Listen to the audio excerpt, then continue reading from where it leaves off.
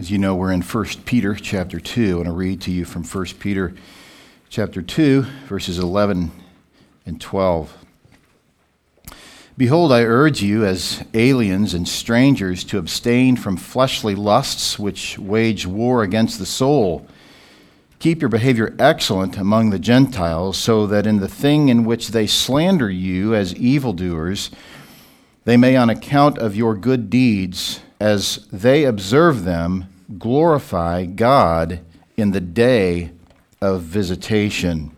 We want to come to the place where we further rest in God's love and destroy fleshly lusts so that the Lord will use our conduct to save the lost. Now, does our conduct save the lost? No, that's not what we're saying. That the Lord would use it, that the Lord would save the lost by using our conduct. Your conduct matters.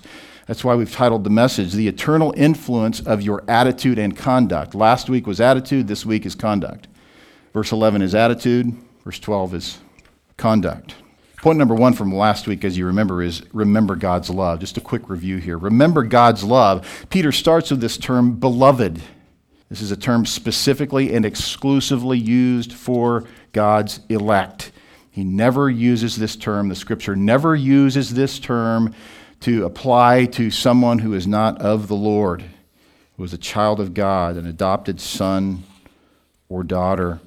And we said that this term, beloved, really focused on love from three sources. As Peter speaks to the reader, there were three sources of this love. Of course, Peter, beloved, and he calls them beloved. He's thinking and speaking of his own love for them, but also the body of Christ. We could hearken back to Peter's words, including their love for one another. And then third, of course, God's love for them. And this was really the heart of our focus last time, remembering God's love. Peter says, Beloved, I urge you as aliens and strangers to abstain from fleshly lusts, which wage war against the soul. So point 2 was destroy ungodly, soul-destroying thinking. Destroy the destroyer. What is the destroyer? Many times it's you. You, yes, are your own worst enemy sometimes because you listen to yourself more than you talk to yourself. Same with me. We find ourselves heading down a default path of bad thinking, bitterness towards someone.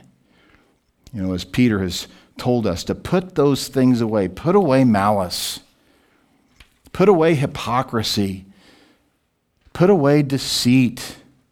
And you remember from that text, you remember that those things were certain roadblocks against spiritual growth via the Word of God. How will you increasingly come to the place where you drink from the Word of God as if it is pure milk in a baby's mouth? How will you come to that place? Well, that's not the question that Peter answers so much as he answers this question. How will you not come to that place?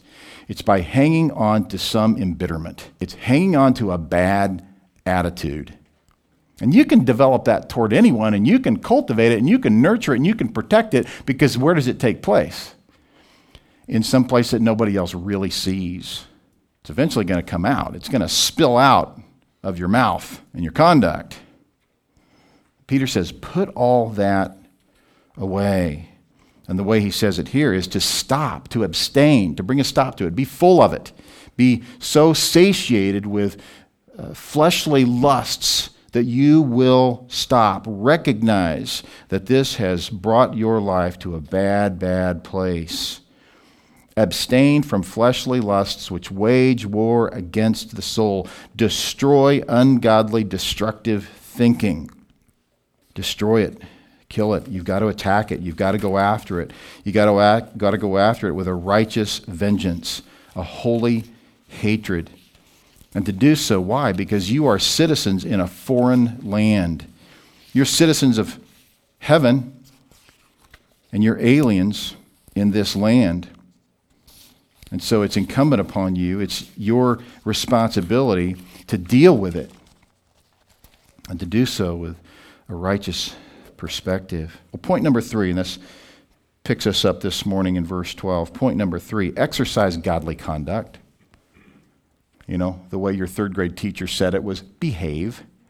It's not a bad term. have good behavior. Now, the behavior modificationist, the modern psychologist, would tell you to modify your behavior. I remember teaching with a group of teachers many years ago. As I was explaining this gal, she may have said it louder than she intended to because I heard it. She said, behavior mod. And I said, well, there is some overlap. You know that, right? There is some overlap between Christianity and psychology, but that doesn't mean they come from the same basis. The Bible says deal with the heart and the behavior will come. The psychologist says deal with your behavior. Fix your behavior and you'll have a better life. 21 days for a certain habit, and pretty soon you're there, right? That's how all that's supposed to work. The Bible says deal with your heart. But here, Peter is dealing specifically with conduct. Here's what he says: keep your behavior excellent. What you do matters. The term keep here really means to possess or to hold on to. Hold on to it. Hold on to godly conduct. Hold on to excellent behavior. Be pleasing to the Lord and honor him in what you do. To do this, as you know, you must understand the relationship between heart attitude and conduct. You must understand the relationship between destroying ungodly, soul-destroying thinking and exercising godly conduct. James says in James 3, verse 13, who among you is wise and understanding? See, that's a heart condition. Those are heart attitudes. Who's wise and understanding? Listen to this. Let him show by his good behavior his deeds in the gentleness of wisdom. What do you think of when you think of wisdom? Who do you think of when you think of wisdom? A wise man is gentle. He's humble. Really, humility is the gateway unto wisdom. But a lot of people might define a wise person as someone who knows a lot and loves to tell everybody what he knows. That's not necessarily wisdom. But the wise man is gentle, and he shows his wisdom in his gentleness, in his conduct. Let me read it again. James 3:13. Who among you is wise and understanding? Let him show by his good behavior his deeds in the gentleness of his wisdom. In 2 Corinthians 5, verse 10, Paul says, for we must all appear before the judgment seat of Christ, so that each one may be recompensed for his deeds in the body according to what he has done, whether good or bad. Therefore, knowing the fear of the Lord, we persuade men, but we are made manifest to God, and I hope that we are made manifest also in your consciences. In other words, we hope that you know us in the depth of your heart for who we really are. Paul wasn't hiding anything. He was saying, I want you to know my character. This is what a true leader does. He makes himself available. He makes himself apparent. He makes himself accessible to people, not just for the sake of what we would call accountability, but for the sake of God's glory. Paul says, we hope that we are made manifest also in your consciences. We are not again commending ourselves to you, but are giving you an occasion to be proud of us, so that you will have an answer for those who take pride in appearance and not in heart. This is what Jesus was exposing about the Pharisees. They took pride in appearance. There's nothing wrong with, showering and getting cleaned up and doing all the things you do to get here so that, people don't go, ooh, right? Nothing wrong with all that. It's not what Paul's talking about. He's talking about an appearance of godliness. As he says to Timothy, there are those who have an appearance of godliness without power. They're putting on a show. They're doing what they have to do to lead people to think certain things about them. They take pride in appearance and not in heart. That's the tragic reality of the pseudo-Christian. He stands his ground. He defends himself. I'm a godly person. Jesus didn't do that. Paul didn't do that. A genuinely humble person would never do that. A genuinely humble person would say, I'm flawed. I need your assessment of my life. I have the privilege to teach the men in the Grace Advance program a couple times a year. And one of the first things I tell them, guys, when you go into ministry, If you plant a church or you become the pastor of what they call a revitalization church, a church that's been hurting, and they need a shepherd, they need someone to take care of them, be aware of the fact that people will lie about you. But be more aware of the fact that the lies that they conjure up couldn't possibly be as bad as the truth. I can tell them that about them because I know that to be true about me. This is the condition of the human soul. We're a mess. But by God's grace, He has imparted righteousness to us. He's caused us to be born again, something only He could do. And even with that, we will always be battling the flesh. And it's a battle that can be won, but not with perfection in this lifetime. That's why we need Christ to come and take us home. Desire correction and growth. Don't think that you somehow can handle this by yourself, that you can exercise godly conduct all on your own without others who love you and maybe even some who don't love you to be willing to tell you a thing or two every now and then. Be humble. Proverbs 1 verse 7 says, "The fear of the Lord is the beginning of knowledge. Fools despise wisdom and instruction." The guy or the gal who's only ever willing to hear what he or she has to say. Although readily willing to hear good things, positive things that others have to say. But the minute you turn a corner and start dealing by speaking the truth in love and assessing my life, no, I don't want any part of that. You don't have that right in my life. Proverbs 27 verse 6, "Faithful are the wounds of a friend, but deceitful are the kisses of an enemy." Nothing makes a person more ineffective in the body of Christ than a disinterest in the counsel of other believers. You want to be rendered completely ineffective? Get angry every time someone tells you something about you. Run from it. Reject it. In Proverbs 1, I love this proverb. Of course, I love all the Bible, don't you? But every now and then the Lord seems to use a passage to cultivate a growth spurt, greater dependence upon Him. I recall a time in my life when I really thought I had gone beyond God's grace. I was convinced.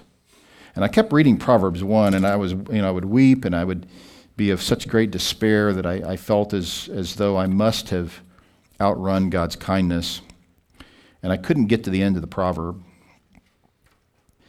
Starting with verse 20, Proverbs 1 says, "Wisdom shouts in the street. She lifts her voice in the square." At this time in my life, I remember thinking, I must be on the wrong street. I must be on the wrong city, because I can't even hear an echo of any of this.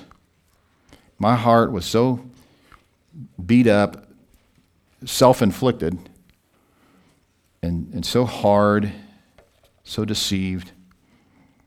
Verse 21, "At the head of the noisy streets she cries out. At the entrance of the gates in the city she utters her sayings. How long, O naive ones, will you love being simple-minded? And scoffers delight themselves in scoffing, and fools hate knowledge. Turn to my reproof. Behold, I will pour out my spirit on you. I will make my words known to you. Because I called and you refused, I stretched out my hand and no one paid attention, and you neglected all my counsel and did not want my reproof. I will also laugh at your calamity. I will mock when your dread comes. When your dread comes like a storm and your calamity comes like a whirlwind, when distress and anguish come upon you." Can you see how I might have been discouraged reading this passage and, thinking, I just don't have that love and feeling. Something's not adding up here. Verse 28, "Then they will call on me, but I will not answer." Oh, brother. That's me. I'm reading this thinking, Lord, I'm calling on you and you're not answering. I've extended my warranty. I'm beyond God's help. "They will seek me diligently, but they will not find me. Because they hated knowledge and did not choose the fear of the Lord." That was me. That was me. They would not accept my counsel. They spurned all my reproof. So they shall eat of the fruit of their own way and be satiated with their own devices, for the waywardness of the naive will kill them, and the complacency of fools will destroy them. I would get that far, and I couldn't go on. I couldn't finish the chapter. Completely devastated. And then one time, I got to verse 33. But he who listens to me shall live securely and will be at ease from the dread of evil. What does that mean in our culture, in our day? The canon of Scripture is closed. God has given us his revelation. He uses people. He uses people to bring the Word of God to bear upon the child of God by the power of the Spirit of God. I was not interested in that. And the moment that changed, the moment the Lord began to soften and break my heart and make me useful. I love how in 2 Peter 1, Peter speaks of those who are not useful. They're not fruitful in the body. You want to become useful, fruitful, productive?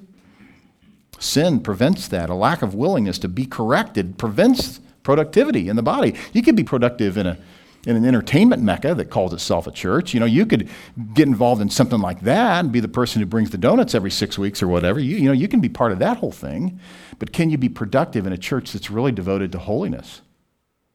Well, no, because if you're not devoted to holiness, you're not part of what's going on. But your conduct is rooted in your heart attitude. The root results in the fruit. Who you are results in what you do. Exercise godly conduct, realizing that your conduct is rooted in your heart attitude. Point number four. Consider the lost. So we've asked you, point number one, to remember God's love, beloved. Point number two, we've asked you to destroy ungodly, soul-destroying thinking, abstaining from fleshly lusts. Number three, we've asked you to exercise godly conduct. Point number four, consider the lost. Consider the lost. Peter says, keep your behavior excellent among the Gentiles. Among the Gentiles. This is the term ethnos. It literally means people or nations. It's simply a reference to the unsaved nations. It could also be translated as pagans. The commentator K.H. Jobes says, the word ethnosin can be translated Gentiles, emphasizing the ethnic identity of all who are not of God's nation or nations, acknowledging the geopolitical entities of the Gentiles. Both Peter and Paul, following Jewish thought, used the designation ethne to refer to those outside the community of Christian faith. Peter sees Christians as God's nation among the nations and is concerned with how the Gentiles perceive Christian behavior. Recognizing that you are an alien, a foreigner in a foreign land, and being concerned about your conduct, but also being willing to think of the lost in your concern about your conduct. Keep your behavior excellent among the Gentiles. They're watching. They're impressionable. You claim the name of the Lord. They want to know what that looks like. You know that we are not to take the Lord's name in vain. Do you know that that has nothing to do with a curse word? That's not at all what's going on there. It is that you would take the name of the Lord and you would live your life with meaningless connection to that. You don't display the name of the Lord. You claim to be a believer. Now, if you were to use that curse word, would that look like that? Of course it would, but that's not the primary issue. The primary issue is that you claim to be a child of God, and yet your conduct reveals otherwise. That's what it is to take the name of the Lord in vain. You see the same word here translated as Gentile. In this passage, translated as pagan. 1 Corinthians 12, verse 2. You know that when you were pagans, you were led astray to the mute idols, however you were led. How were you led out of that? You saw the lives of godly people in your pagan condition, in your Gentile condition. 1 Thessalonians 4, verse 3, "For this is the will of God, your sanctification, that is, that you abstain from sexual immorality, that each of you know how to possess his own vessel in sanctification and honor, not in lustful passion, like the Gentiles who do not know God." You see, understand here that Peter and Paul use the term Gentile to speak of those who don't know the Lord. It had nothing to do with ethnicity, the way they're using it here in either of these texts. Is it a man's problem with regard to sexual immorality that he is of a certain ethnicity or not of Jewish ethnicity? No. It's not what Paul or Peter is talking about. It's the fact that they don't know God. That's how Paul says it. For the New Testament Christian, it simply means unbelievers. Hebert says, "For Peter, the term readily indicated the distinction between believers in Christ and the pagans whose evil practices they once shared. Formerly a Gentile, formerly a pagan, formerly an unbeliever. Consider your conduct in light of those who are still pagans, unbelievers." In chapter 4 of 1 Peter, verse 1, should be helpful. "Therefore, since Christ has suffered in the flesh, arm yourselves also with the same purpose. Because he who has suffered in the flesh has ceased from sin, so as to live the rest of the time in the flesh, no longer for the lusts of men, but for the will of God. For the time already past is sufficient for you to have carried out the desire of the Gentiles, having pursued a course of sensuality, lusts, drunkenness, carousing, drinking parties, and abominable idolatries. In all this, they are surprised that you do not run with them into the same excesses of dissipation, and they malign you." This is closely connected to what Peter's saying in our text this morning. "Keep your behavior excellent among the Gentiles, so that in the thing in which they slander you as evildoers, they may, because of your good deeds, as they observe them, glorify God in the day of visitation. In their abominable idolatries, they're going to accuse you of something similar, but it is your conduct that separates you from them.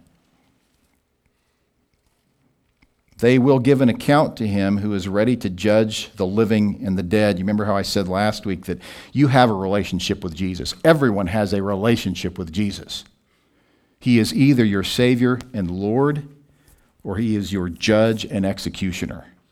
For the gospel has for this purpose been preached even to those who are dead, that though they are judged in the flesh as men, they may live in the Spirit according to the will of God. See, your conduct matters. It matters greatly because you need to be considering the lost. If you're considerate of the lost, if you're thinking about the fact that your conduct has an influence on them, that they one day might be, according to the will of God, living in the Spirit rather than being judged, then you have an evangelistic heart. But if you say things about unbelievers, well, that's their problem. They just rejected Jesus. I chose Jesus and they didn't. That's the problem. They need Jesus. Completely rejects everything Peter has said about us having been chosen before the foundation of the world by God. You had something to do with that, really? Our text goes on to say, "So that," don't you love the "so that's"? Here's why. "So that in the thing in which they slander you," and they will slander you. Of course they will. Either a guilty conscience or just a natural wicked state. Slander everybody. But they will slander you as what? As evildoers.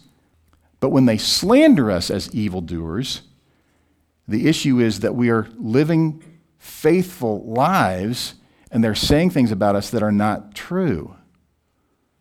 "In the thing in which they slander you as evildoers, they may, because of your good deeds, as they observe them." They're observing. They're watching. And the Christian, who will only have anything to do with people who are Christian, and he thinks of his evangelism as just trying to reach people that he's got no connection to, no involvement with, a 5-minute interaction at a gas station or whatever. He's not really pouring himself into the next door neighbor, the person down the street, the person at work. He's not really making an effort to make his life observably non-wicked. He's completely off the hook. It's a safe way to go. There's no uncomfortability. He just spends time with people that he considers to be worthy of his time. And his evangelism, that's we go out on Thursday nights and we do evangelism on Thursday nights. It's not necessarily evangelism. Evangelism is living your life with godly conduct because of a godly heart. You've rooted out the fleshly lusts. And when they grow back, you root them out again. It's a lifetime process. Those who claim no interest in Christ will slander you, but the false believer, the one who attends church regularly, will also slander you. There will be tares among the wheat. They will eventually prove themselves to be tares among the wheat, but they will be there. So you want to be on guard for that slander. Be ready, as he says in chapter 3, be ready to give a defense for the hope that is in you to everyone who asks. But with gentleness and reverence. We don't beat the unbeliever over the head saying, you need Jesus. You need to ask him in your heart just like I did. That's your problem. No, we live our lives with gentleness and reverence for the unbeliever, loving him, considerate of him. In 1 Peter 2, verse 20, Peter says, "For what credit is there if when you sin and are harshly treated, you endure it with patience? But if when you do what is right and suffer for it, you patiently endure it, this finds favor with God." You want favor with God, don't you? This is how to find favor with God. Recognize that to be treated harshly for your sin doesn't mean anything, but when you endure with patience, being treated poorly when your conduct has been honoring to the Lord, that finds favor with God. 1 Peter 3, verse 1, "In the same way, you wives, be submissive to your own husbands, so that even if any of them are disobedient to the word, they may be won without a word by the behavior of their wives, as they observe their chaste and respectful behavior." I've heard men teach from this passage indicate that this is only for women married to unbelievers. There's nothing in the text that indicates that. In fact, the example is Abraham, who I'm pretty sure is a believer. So women, whether you're married to a believer or unbeliever, recognize there are going to be times where your husband is disobedient to the word, and your role is to win him over without a paragraph. No. Without a word. And you say, well, you don't know my husband. And I say, you don't really know me either, right? I can be that person. I can be that husband who is disobedient to the word. And the clear command is to win him over without a word. Husbands, verse 7, in the same way, in other words, all the things that he's just said to wives, husbands, in the same way, live with your wives in an understanding way, as with someone weaker, as with a weaker vessel. Remember, your role is to be the stronger. Expect her to be the man. Adam did that. That didn't go so well. Since she is a woman, and show her honor as a fellow heir of the grace of life, so that your prayers will not be hindered. First thing, guys, you ought to be thinking when you think, I don't know, I've been praying, but nothing's happening. How do you treat your wife? What does that look like?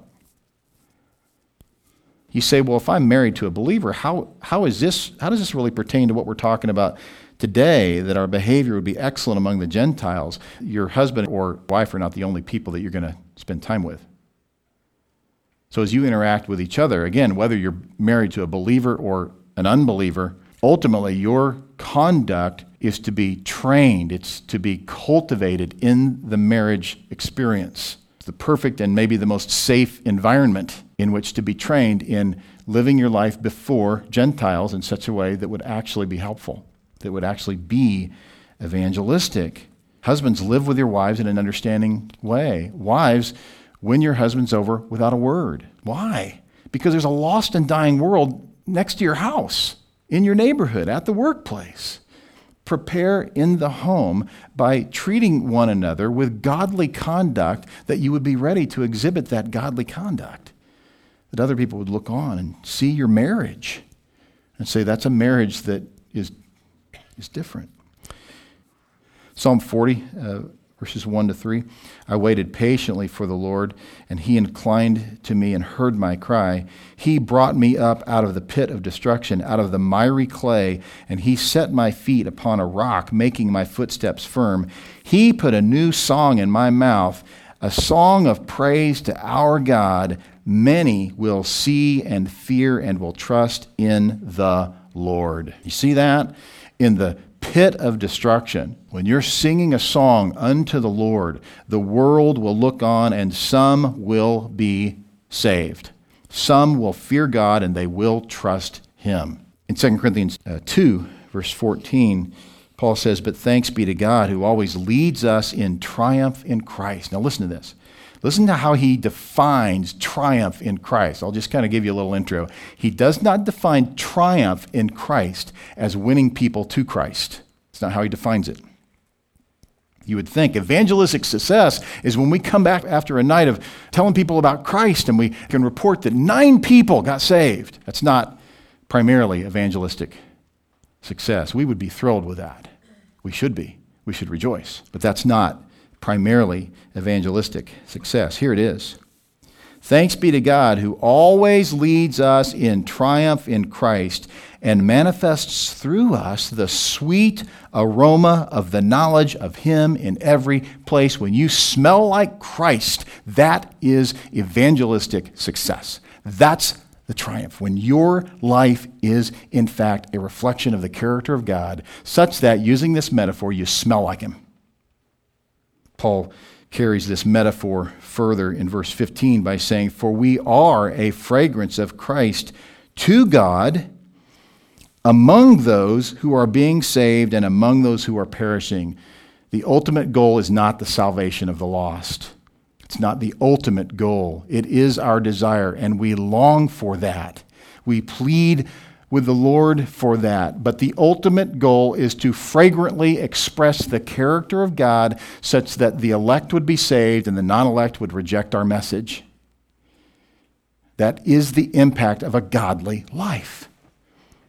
Paul goes on in verse 16 to say, to the one, an aroma from death to death, to the other, an aroma from life to life. And who's adequate for these things?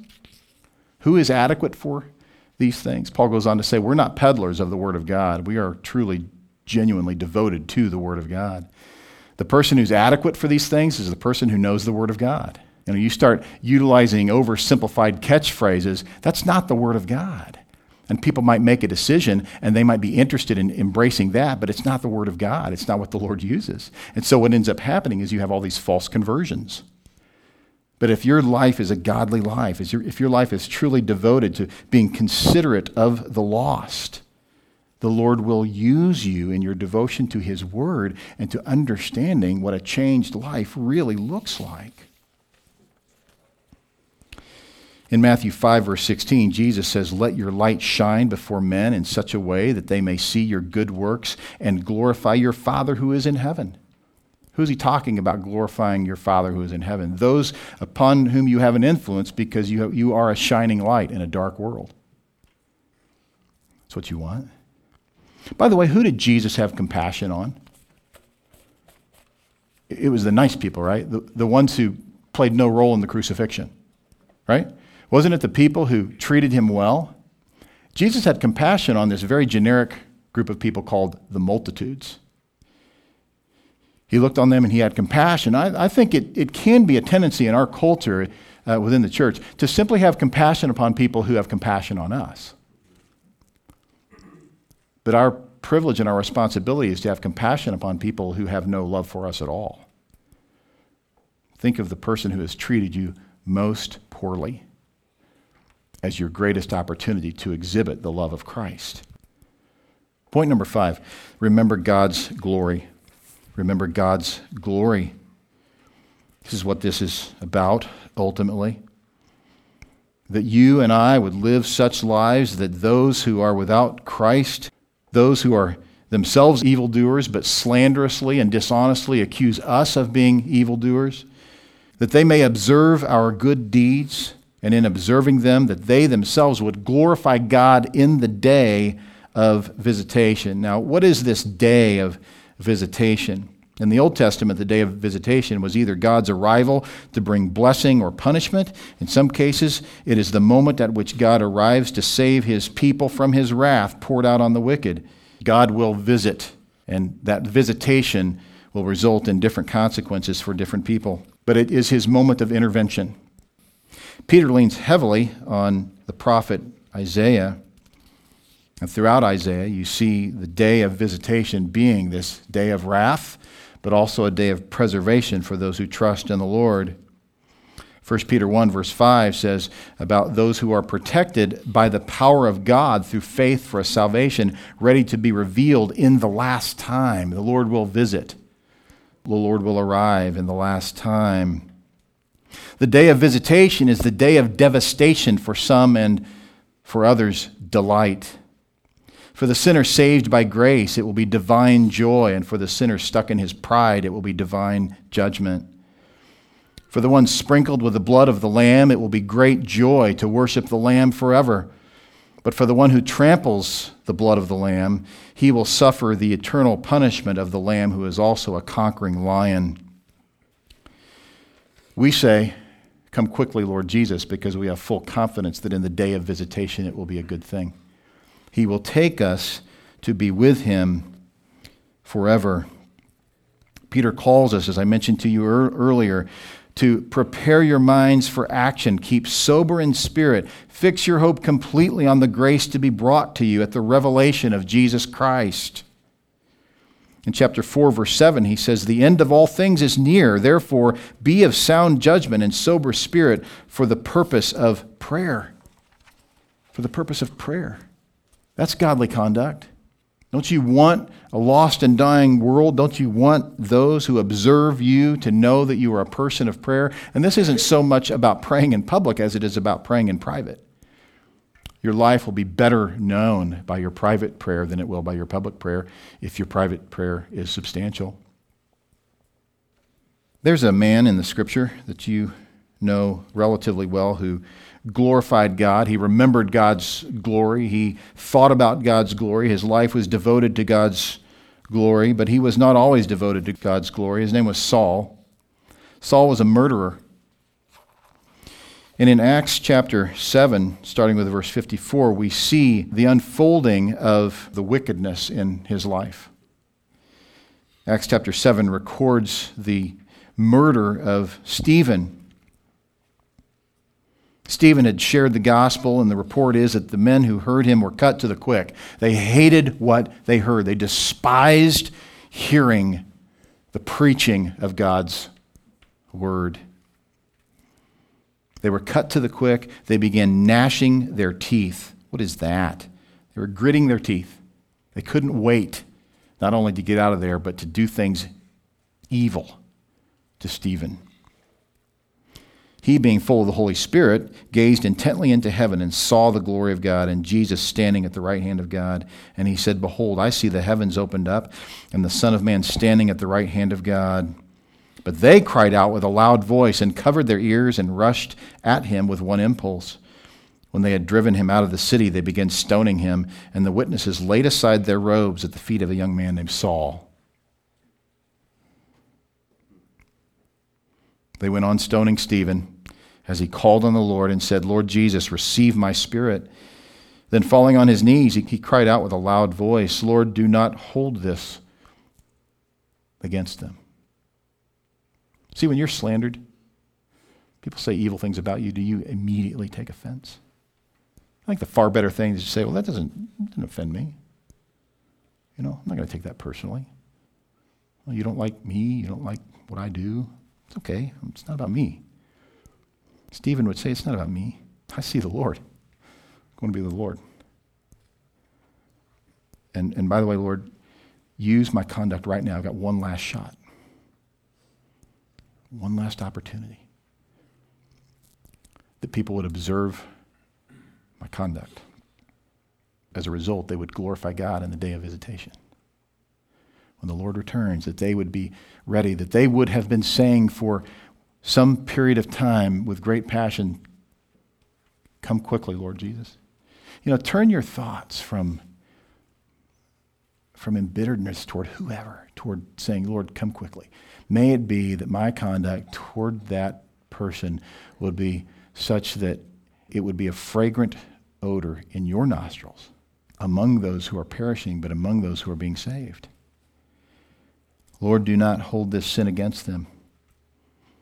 Having said this, he fell asleep. His dying words, Lord, don't hold this against them. What? As they're killing him, Lord, don't, forgive him as you've forgiven me. Saul was in hearty agreement with putting him to death. And on that day, a great persecution began against the church in Jerusalem.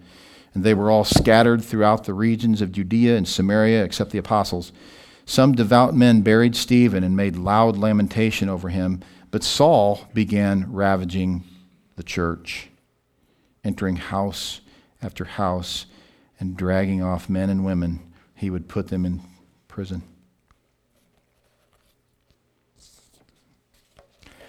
What if Stephen had said, you'll get yours, Saul? What if he had refused to look up to heaven? What if he had said, I don't deserve this. I deserve better than this. I don't deserve this. And we don't know what if, but we do know what happened, because as a result of Stephen's willingness to remember God's love, to destroy ungodly, soul-destroying thinking, to exercise godly conduct, to consider the lost, and to remember God's glory, that the Lord used him to save Paul the apostle. Has Paul affected you? Has Paul had any influence on your life? Yeah, I think so. Yeah, immeasurable influence on your life. Who's the next Paul? Perhaps it's that coworker, it's neighbor, it's someone that you despise because of his or her conduct. Can you say about that person, Lord, don't hold this against him. Father, we rejoice because you've not held our sins against us. You've placed them on your Son. He embraced them. He took them on. The Bible even says that he became them. He who knew no sin became sin on our behalf, that we might be made the righteousness of God in him. So we ask that in the day of visitation, you will have used us, that we will have abstained from fleshly lusts which wage war against our souls, that we will keep our behavior excellent among the Gentiles, the pagans, the unbelievers, so that in the thing in which they slander us as evildoers, they may, because of our good deeds, as they observe them, glorify you in the day of visitation. We ask now that you'd work this out in us as we sing to you, that we'd think practically about the theology we sing, that we would see it not as that which should pep us up or produce in us some kind of emotional get up and go, but that which would remind us of your greatness and your love and your mercy extended to us, that we would be willing, even as you have called us in Colossians 3, O beloved, holy and chosen, put on a heart of compassion. Lord, that we would have hearts of compassion because you have had a heart of compassion. We ask these things in Christ's name. Amen.